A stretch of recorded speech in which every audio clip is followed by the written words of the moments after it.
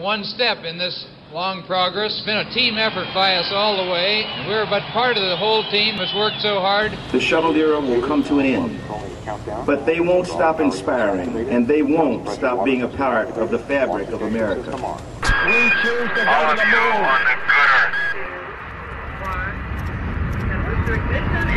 That's one small step for man, one giant leap for mankind.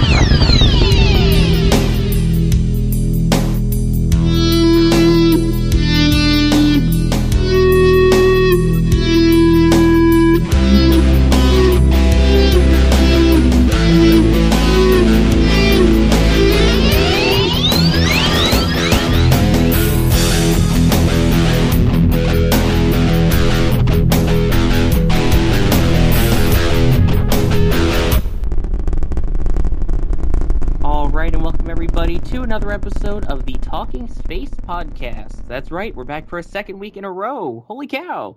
This is Talking Space episode 616 for the week of Monday, October 20th, 2014. I'm Sawyer Rosenstein, and joining me tonight is Gene McCullough. Welcome, Gene. Hail, hail, the gang's all here. How you doing, Sawyer? I'm doing great, thanks. And welcome as well, Mark Ratterman. I'm here, too. Glad to have you listeners with us. Let's get started, because obviously we have a lot to cover, and I think we'll just jump right into it with the first story, which is about Commercial Crew. Now, as you may recall, in our absence, NASA selected who will be getting the chance to fly astronauts to the International Space Station. In case you don't remember, those two were SpaceX with their crewed version of the Dragon, and Boeing with the CST-100.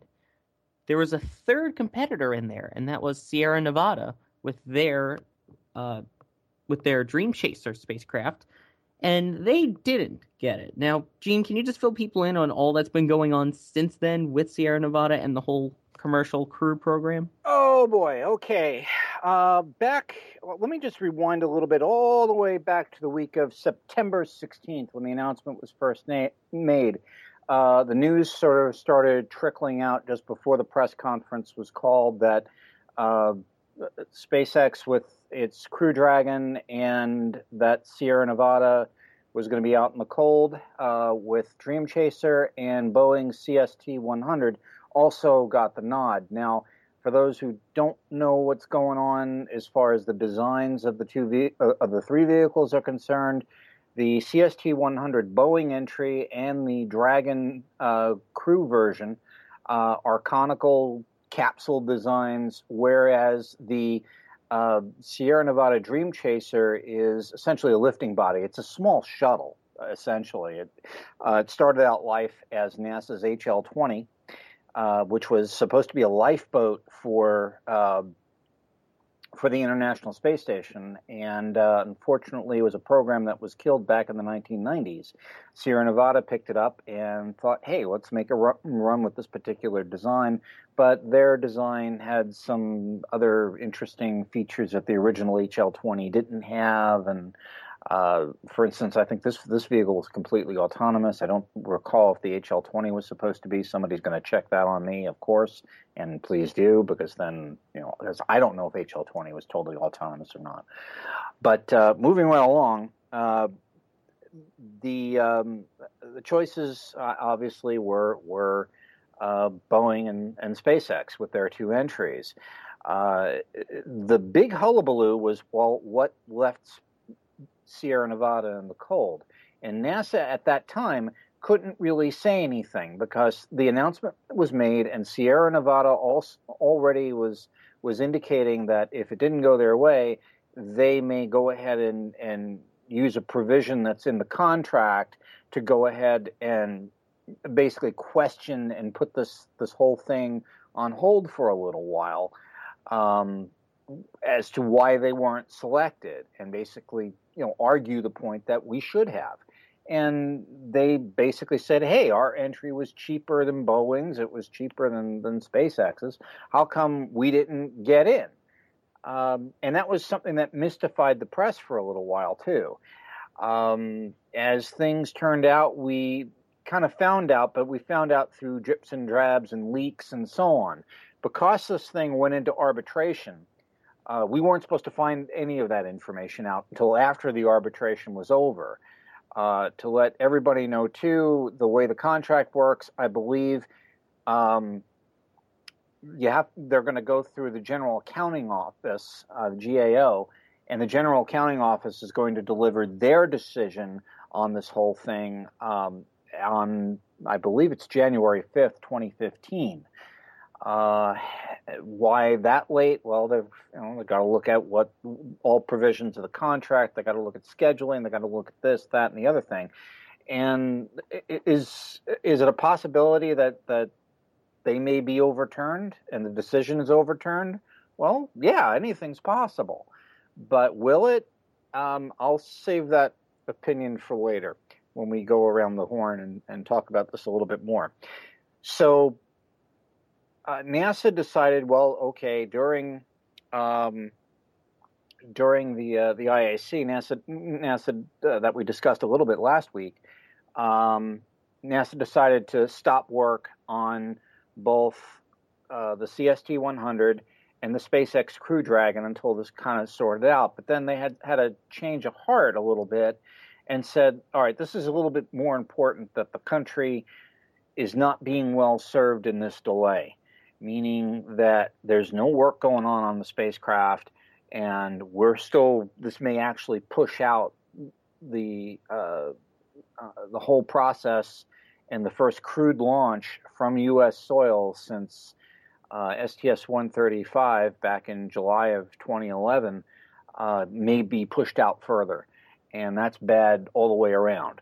So they decided to let SpaceX and Boeing continue the work on the spacecraft and their entries while this whole thing was in arbitration.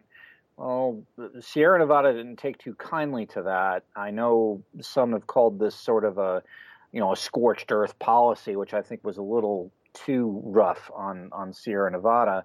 They were just asking to go ahead and adhere to the spirit of the contract. So what Sierra Nevada did is they filed an injunction in I believe the Claims Court of the United States, essentially asking everybody to sort of just stop work. We want this thing. If NASA is going to stick to the spirit of the contract, everybody's got to stop work until this whole mess is sorted out. Well, I believe it was yesterday, and I'm looking at a Florida Today entry by James Dean, dated today actually, as we record this, 22 October, that a judge moved today that SpaceX and Boeing can continue work on their spacecraft while the GAO is arbitrating this whole thing and trying to see if SpaceX to try to see if Sierra Nevada should have actually gotten the nod or not. So it's kind of a blow to Sierra Nevada and the Dream Chaser project in this whole thing. Now, what's to happen with Dream Chaser? We're going to touch on that a little bit more next week because both Kat Robeson and Cassie Tamanini, a.k.a. Craftlast, they were at IAC 2014 in Toronto when SNC made their announcement of what they were going to do. But they said they would continue if they could find a good business case. Apparently they have, and they are going to continue working on Dream Chaser, but they're just going to have to fund it internally somehow. One of the things that they are looking at is to enter Dream Chaser into the commercial cargo contract run, because Dream Chaser can indeed operate autonomously to deliver cargo to the International Space Station. That contract, I believe, is due in 2016. Both right now, Orbital Sciences and SpaceX are under contract for 6 deliveries to the ISS. Orbital will be making its 3rd launch. We'll talk about that later next week. And I believe SpaceX is due to make its 5th. So we've got that coming to a close. So there'll be new contracts coming up. And of course, we fully expect SpaceX and Orbital Sciences to put in additional bids to keep their contracts, while I believe Boeing and Sierra Nevada have indicated that they too would like in on this and will probably submit a bid as well. So there's going to be some really interesting competition going on coming up in 2016. So grab your popcorn and your favorite cold beverage. It's going to get interesting. So that's one of the business cases that Sierra Nevada is looking at. The other one, and we're not going to go into too much depth here, but the other one looks like it's going to be Stratolauncher.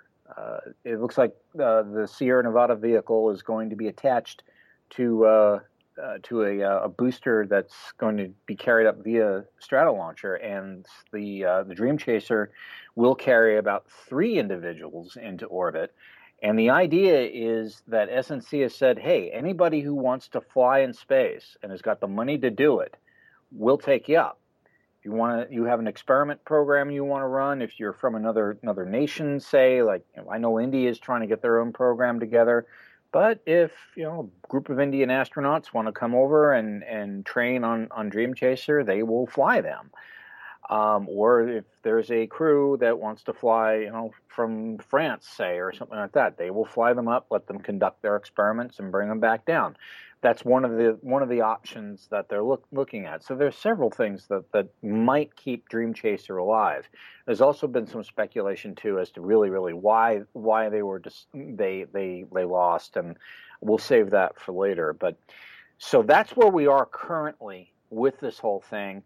SpaceX and Boeing are hard at work trying to get this thing going. Sierra Nevada is sort of in limbo, as it were.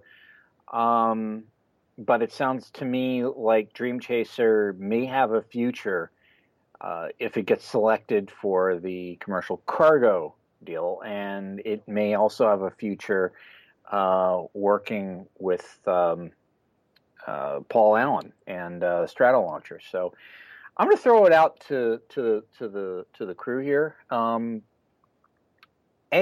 do you think it went down the way it did? And we'll go into the speculation too, as far as what NASA was its thought processes were after we kind of go around the table here. But sorry, I'm going to throw it to you first. Why do you think Sierra Nevada lost out, and why SpaceX and Boeing got chosen? This is a tough one, especially when you look at the actual proposals. Because, I mean, the main concern that Sierra Nevada had was, hey, our proposal was cheaper than Boeing, so why didn't we get it? Because don't you want to save money? And I mean, that is always an interesting claim, especially considering how big of a budget NASA has. And when I say that, I mean they really don't have that much of a budget, especially for, crewed vehicles when they're putting all their efforts into Orion and EFT-1. This is basically just a way so that they can say, hey, Russia, you want to leave us in 2020? Fine, we're going to be good on our own. Because this is supposed to be ready by 2017, SpaceX and now Boeing.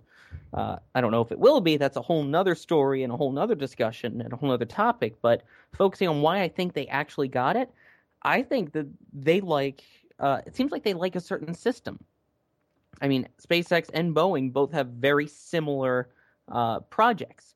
You think about it also, SpaceX and Boeing already have established assembly facilities and plants at Cape Canaveral.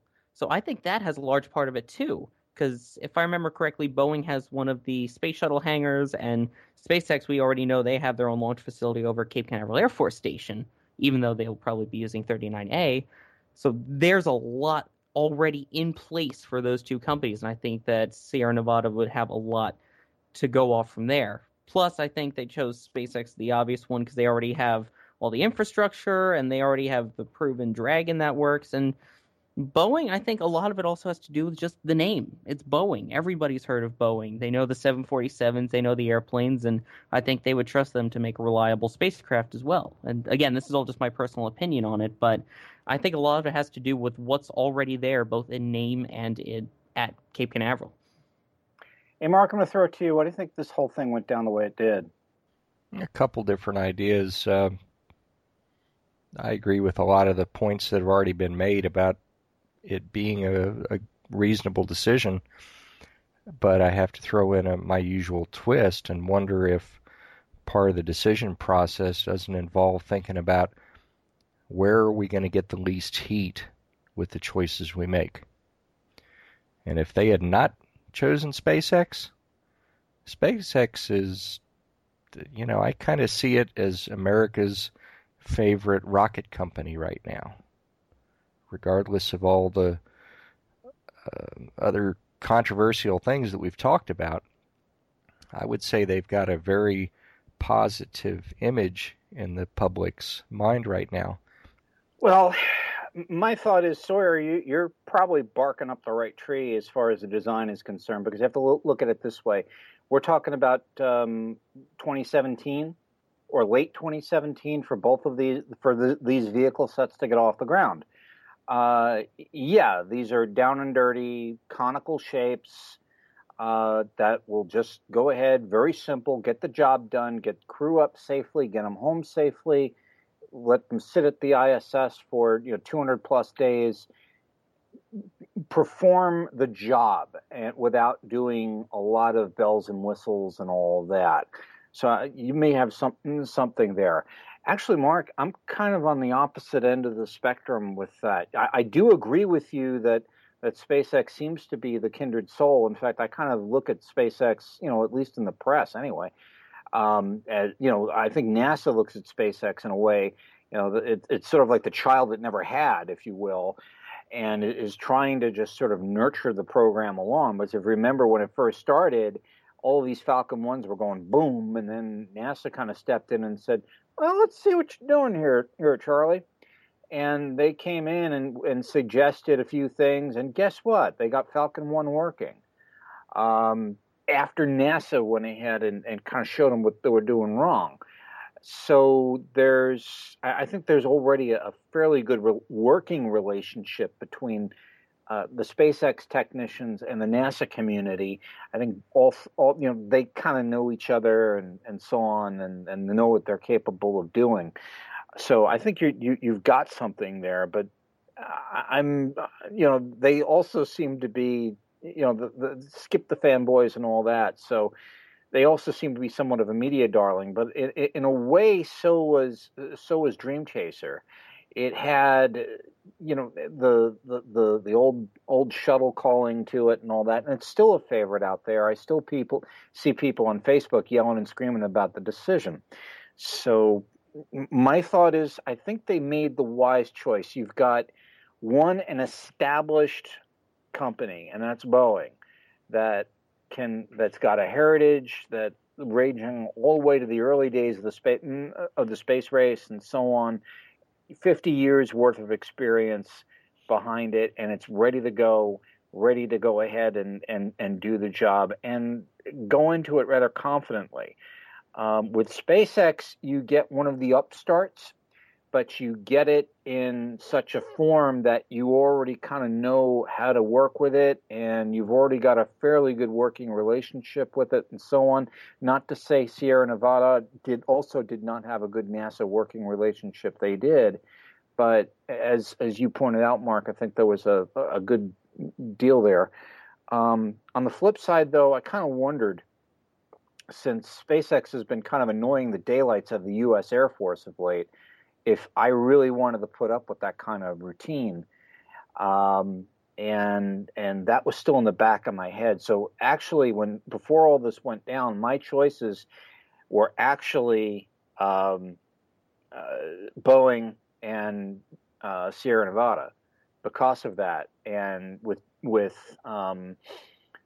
SpaceX standing to win regardless in the booster area, because both vehicles can fly on Falcon 9. So everybody wins, so to speak. But it didn't go down the way I wanted it to, and that's that. Now, we really didn't understand why it went down the way it did until a Aviation Week article, was released back on October 12th, trying to kind of leaking some things they discovered about what the thought processes were with NASA and so on. And as far as Boeing was concerned, now grant you, they did get more money for for their entry. I think they got $4.6 billion, which is what they asked for, and I think SpaceX got $2.6 billion, which is also what they asked for. Now, what in a sort of a memo that was leaked that Bill Gerstenmaier, NASA's associate administrator for human spaceflight, said he essentially thought that the Boeing proposal was the most mature out of all three, and it was a no-brainer with them. So again, I think both you, Mark, and you, Sawyer, you had great points there with Boeing. They knew the name, and of course the heritage was there, and that 50 years of experience kind of came through in the proposal, because they said it was the most mature, it was the most well thought out, and it would be foolish not to select them. And I'm trying to, if you give me 2 seconds here, I'm trying to go ahead and get the exact quote. Gosh darn it, I can't find it, but it essentially says that this is probably the most mature. They considered Sierra Nevada's the lowest level of maturity, to quote the article, and this is direct quote from the decision memo. That basically said it was about schedule, and the way the complexity of the vehicle was set up, the time just wasn't there to complete it by the 2017 deadline. They really felt that the design was just, and the way the schedule was, and the way they were approaching possible glitches in that schedule, just didn't tag up to the end of 2017. So they felt that was the weakest out of all three of them considered.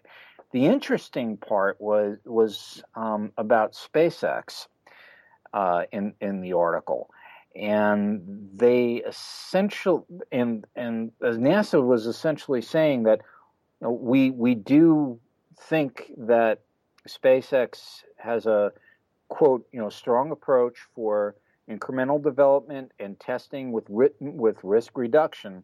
However, Gerstenmaier basically says here that, quote, he considers it to be the least robust approach for addressing the actual specific feedback on the phase 1 products that are the foundation of the certification in the second phase. So there's obviously some sort of disconnect there that SpaceX is going to have to work on.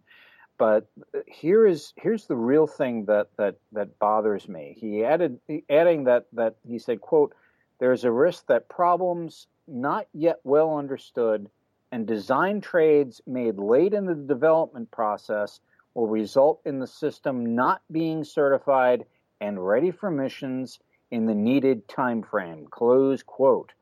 So to me, it sounds like they did take SpaceX, knowing that they've got problems. They may not be insurmountable, but we're pointing some things out to them saying, hey, we're bringing you on board, but we're doing it provisionally, and we're doing it with these reservations. So we're pointing them out to you. Get a plan to rectify them.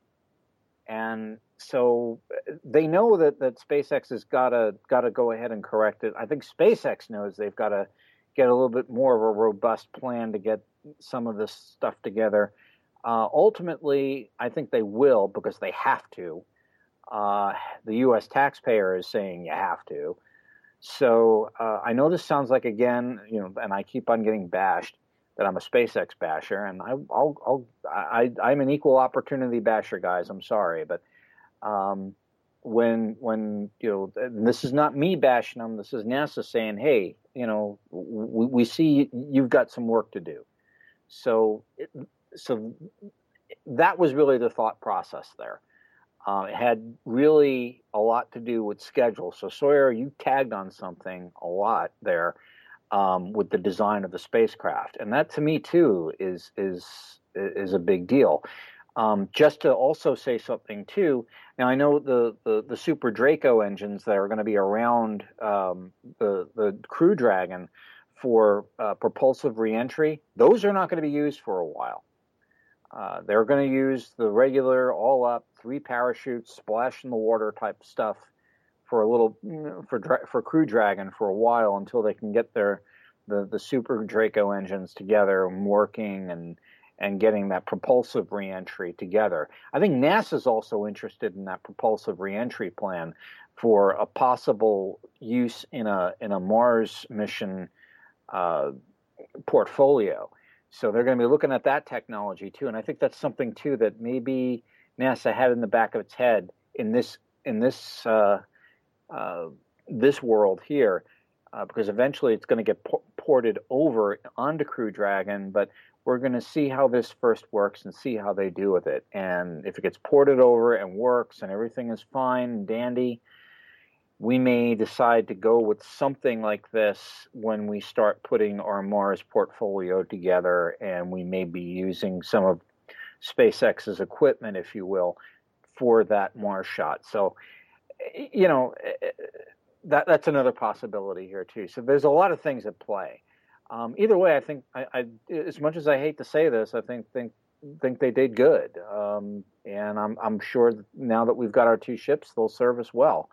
And I'm looking forward to both of them going into service, and we'll see who wins the contest to capture the flag.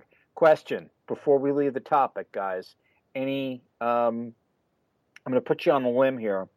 This I have my hunch. Who do you think is going to win the capture the flag contest? Oh. The guy who left the flag there, or Elon Musk? I really don't know on this one. I don't even know if I can make a guess. Mark, who do you think? Because remember the flag left behind by the crew of STS-135. That flag flew on STS-1, was going to be flown back down by the winner, and that will fly again on the first mission to fly out of the gravity well in a long time. So to just refresh people's memory. So Mark, who do you think? Who's got the inside track? Well, neither. If you ignore the flag aspect of it, the first flight to space is going to be Virgin Galactic. It's not going to be either of those 2 guys. Well, my bet as far as the winner in the ISS Capture the Flag contest, I don't know. I think Chris Ferguson wants that flag real bad. He's the one who left it behind. So I have a feeling that Boeing has the inside track. It was the only one of the 3 that completed its CCI cap contract obligations on time and on budget. And I think they're going to be the inside favorites to win the Capture the Flag contest. That's just me. I was wrong with the commercial crew ship collection there, but we'll see if I'm right on this one. We'll definitely have to keep an eye on it, and obviously we'll keep up to date with what happens in the courts, because that ruling should be coming in January. All right, so let's move along then.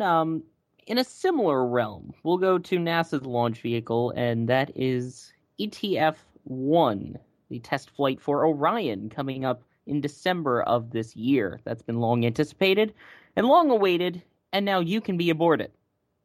Well, maybe not you, but your name at least. If you haven't seen, NASA has given you the option to put your name aboard that capsule and others that then travel onward, which they believe could even be all the way to Mars. If you want a chance to do that, you only have until October 31st, and it's on the NASA website. All you have to do is put in your name and your information, and you get a little boarding pass with your name on it, and they'll keep you up to date on how many miles you've traveled, and if only they counted for frequent flyer miles, then I would be so golden. But if you haven't gotten the chance to yet, be sure to put your name on board.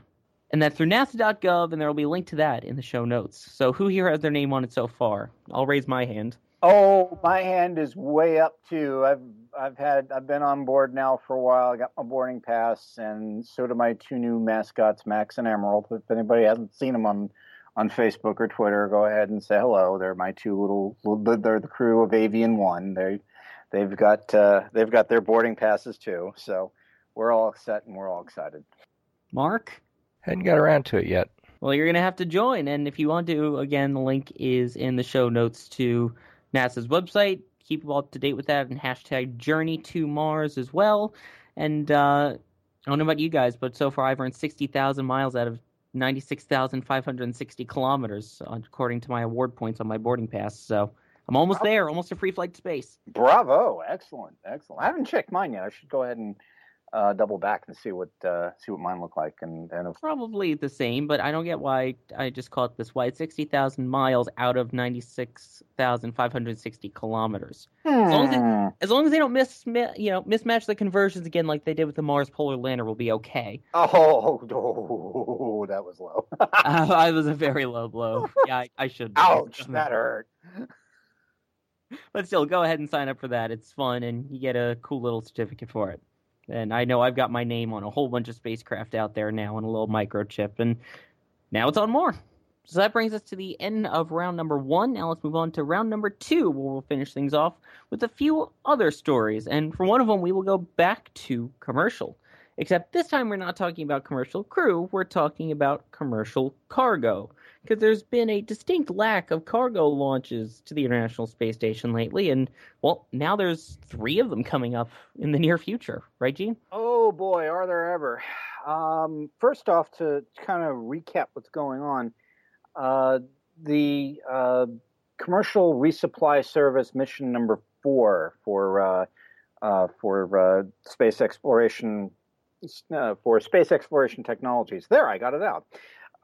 Is going to depart the International Space Station on Saturday, October 25th. I believe the undocking is scheduled for 9:56 a.m. Eastern Daylight Time. I believe the coverage for that starts on NASA television at 9:30 a.m. Eastern Daylight Time. I'm being lazy. I haven't converted that to GMT. All right, I slapped my hand. Bad boy.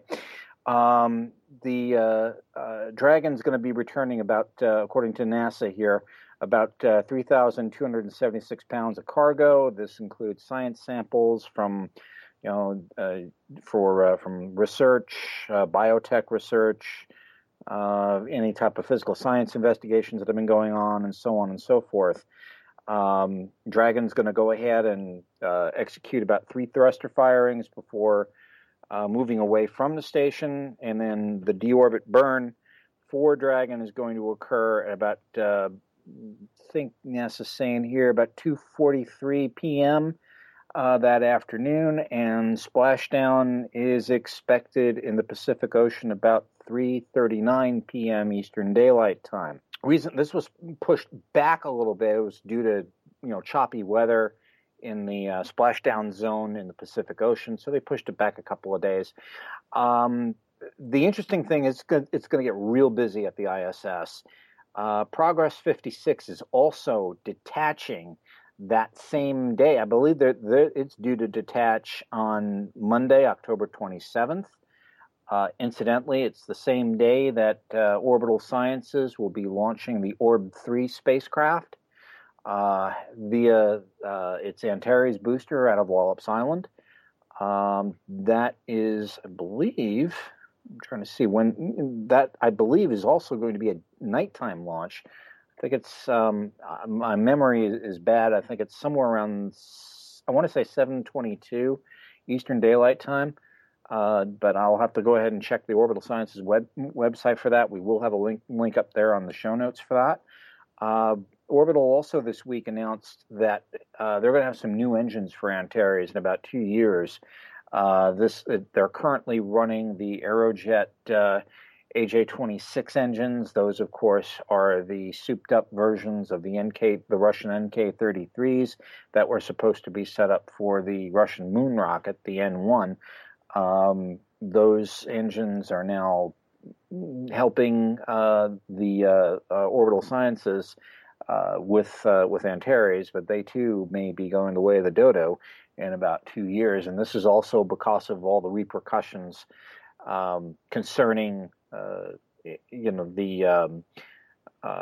problems that are going on in the Ukraine, and are these engines going to be available in perpetuity? There's also a sort of a finite supply of these NK-33s, although the company that does build them had said that they would continue to supply the engines for as long as Orbital wants to buy them. But because of the political stuff that's going on, it's thought that, yeah, maybe we ought to get a domestic source. And just to add something to that, too, I know the U.S. military is looking to do away with the RD-180, and I believe there was an announcement today or an announcement yesterday, which was printed in Space News on the Space News website today, indicating that the RD-180 engine is also going to be weaned off sooner or later. There's a couple of new engine designs in the works, and we'll just keep plugging away with those new engine designs that are going to replace the RD-180. RD-180 is used on the Atlas V, just to refresh a few memories. But since Russia sees Atlas V also as a military vehicle, because Atlas V does launch military payloads, they're saying, hey, wait a minute, we're kind of punching ourselves in the nose here. Why are we giving the Americans a chance to launch military satellites with all this? So anyway, moving right along. So the Orbital Sciences, their Orb 3 mission launches October 27th. So they're going to be back in business. And then we have a launch of a Progress mission, I believe also in a couple of days. Monday, October 27th, 56 Progress, which is currently attached to the International Space Station, leaves. I believe that undocking is supposed to occur, according to the NASA website here, at 1:38 a.m. Eastern Daylight Time. And the Progress 57 resupply ship is due to launch October 29th at about 3 o'clock in the morning, or about 9 minutes after 3 a.m. Also, I believe the time here is Eastern Daylight Time. So the ISS is going to get real busy. It's going to be like Grand Central Station with all these cargo vessels going back and forth, which is kind of interesting, because before Shuttle, we had to rely just simply on Shuttle. Now we've got a fleet, really, of really two autonomous spacecraft, both the Dragon cargo version and the Cygnus, to take cargo up to the International Space Station. Now, this is also going to be the last time that this particular configuration of Cygnus flies. The new version of Cygnus, the much larger version, is going to be launched this coming February, and that will be able to hold a heck of a lot more cargo. It will have the larger solar arrays on it, the ones that were, picture the ones that were on the original Orion, the rounder ones. Those are going to fly on that particular Cygnus. So this is going to be an exciting time for Orb 4 and for Orbital Sciences to have the new bird flying and up and going. And of course, SpaceX is going to give it the old college try. Believe CRS-5 is due to launch in December. Fingers crossed, and God willing, the creek don't rise. If all goes well, they should be in the air August. By December, sometime in December. But I'm going to leave the track record and all that, but that's what they're shooting for, no later than December of this year. Whether they make it or not is, another story altogether that we were sort of speculating on before we started recording here. So it's going to be a busy few days on the ISS. Crew's going to be up to it, also doing science, and wow, I don't know. It seems like they're going to be doing a lot of cargo removal and a lot of taking out the trash. Sawyer, what do you think? I mean, it's got to be done. Someone's got to go up there and take care of all of the supplies and the trash and everything, and it's just a matter of when it actually happens, because as you know, and we all know, launches do not necessarily happen on time.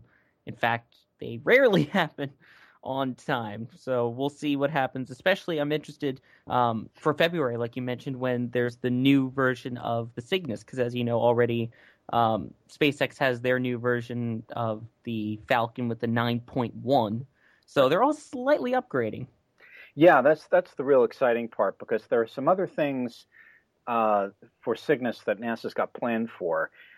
And there was some talk about this back in 2013, actually, about other purposes for Cygnus, because I was asking some folks about that, and they said, oh, yeah, we definitely know that there are other purposes for Cygnus. And because I initially saw that craft in a pressurized version, and Orion using the Orion spacecraft using that vehicle as a tag-along spacecraft, the way, say, Apollo used the lunar module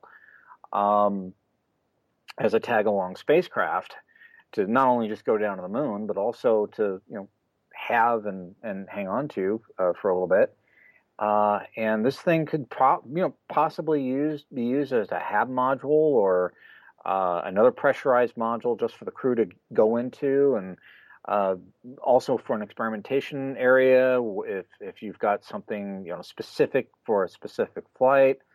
It's got a lot of uses, and there's a lot of possibility there.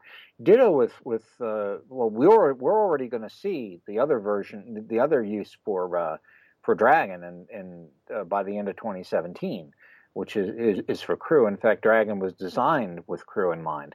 So it's not. I'm not knocking Dragon by any means, but Cygnus is more of a pure cargo vehicle, where Dragon, however, gives you something that Cygnus doesn't, and that's down mass. Right now, they are playing with the idea of getting they were at one time at least playing with an idea of getting a version of Cygnus that could also give you that. But I think right now that's on hold. So right now, the only down mass that you can get off of the International Space Station comes from the cargo version of the Dragon, and that's why Dragon is really critical to getting to preserving the ISS and keeping the experiment flow going, because sometimes you got to bring samples back for analysis and proving and so on and so forth. And this is the only vehicle that we have, at least right now, to do that and do that successfully. So Dragon right now is really a linchpin, if you will, for ISS.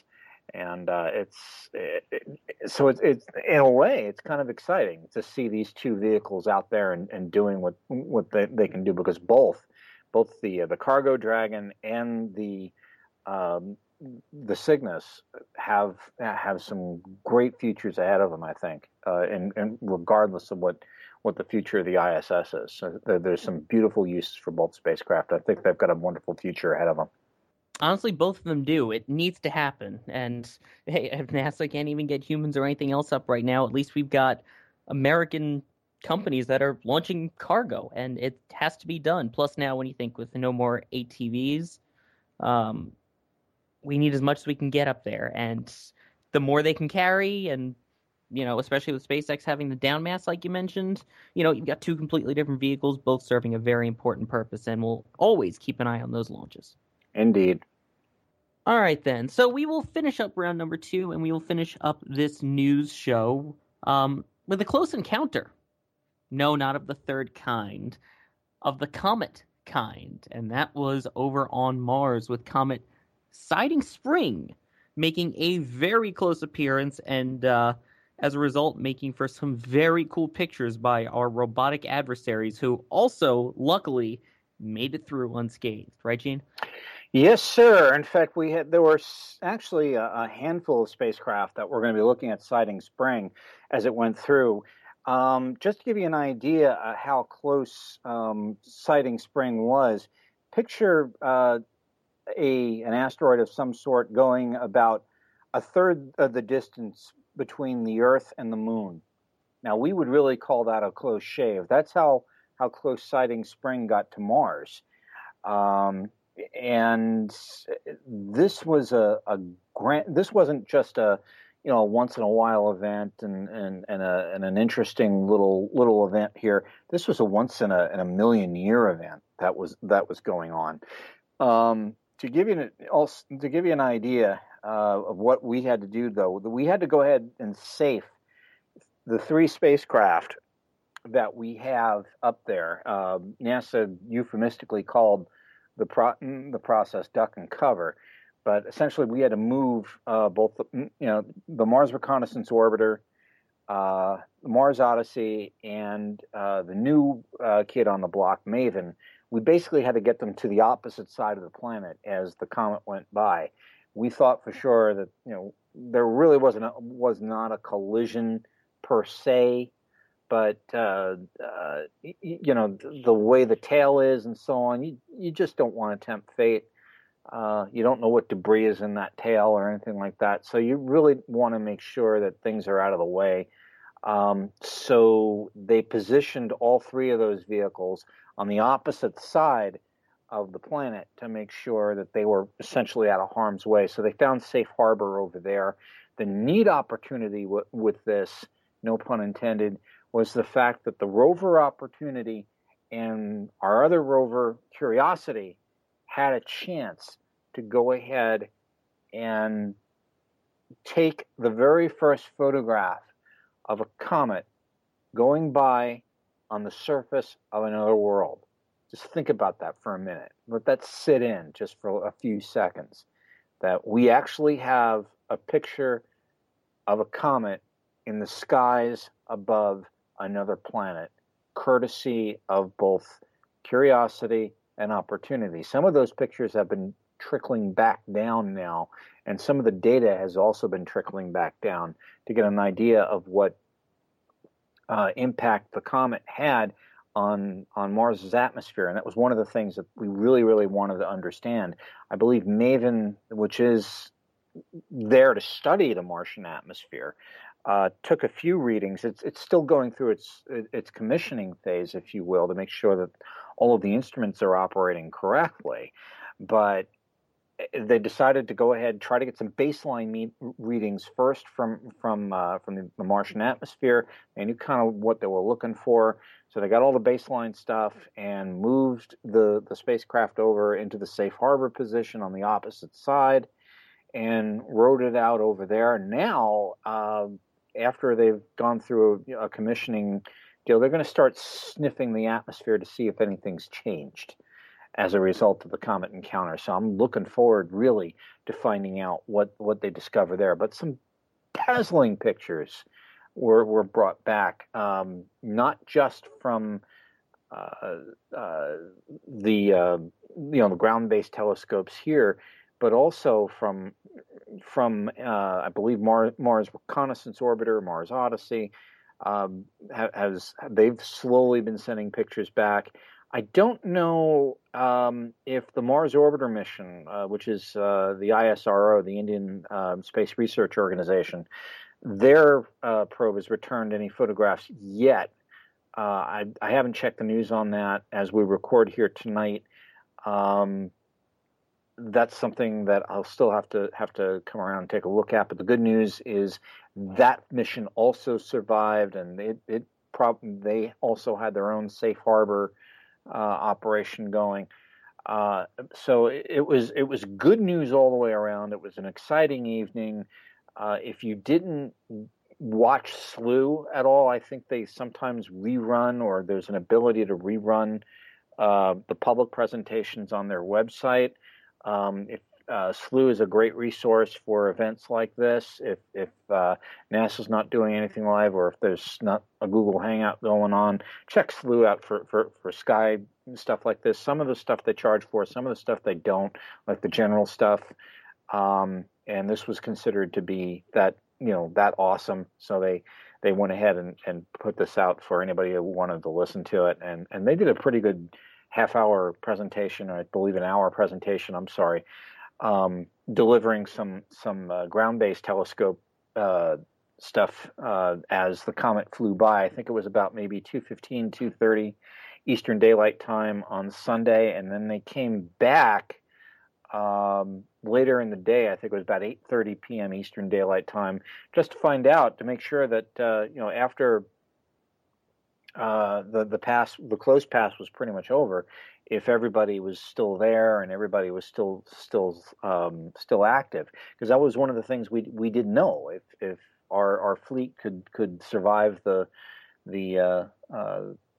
pass. And when JPL started powering things up and saying, "Hey, you out there?" and everybody said, "Yep, we're all here," the sigh of relief was quite palpable. But this was again a once in a million year event. And if you do get a chance, and we'll get the Sighting Spring website on the in the show notes, it was an amazing evening, and we'll just watch as the photographs come trickling down from each one of these spacecraft, and from our two folks on the ground, Opportunity and Curiosity, and the photographs they're going to be sending back of this, because they're going to be amazing. I'm just saying. So please check the site out from time to time, and again, we'll put that up on the show notes. Exactly. I mean, Opportunity caught a great raw image, so wait until the processed images come through and then they colorize them. That is going to be something to watch for, so definitely keep an eye on that. And with that brings this episode to its conclusion. I'd like to thank everybody who joined us here tonight. Thank you for joining us, Gene Mikulka. This was fun. Thank you, Sawyer. It's always a joy to be here. And thank you as well for joining us, Mark Radiman. It's not been a slow October, has it? No, it has not. That's for sure. And as it's picking up, hopefully you'll notice Talking Space is picking back up, and we hope you'll stick with us. And we hope you'll be with us for our next episode, which is going to be another special one. We hope you'll be there. But until then, as always, have a great day, night, evening, or whatever it may be, where you are.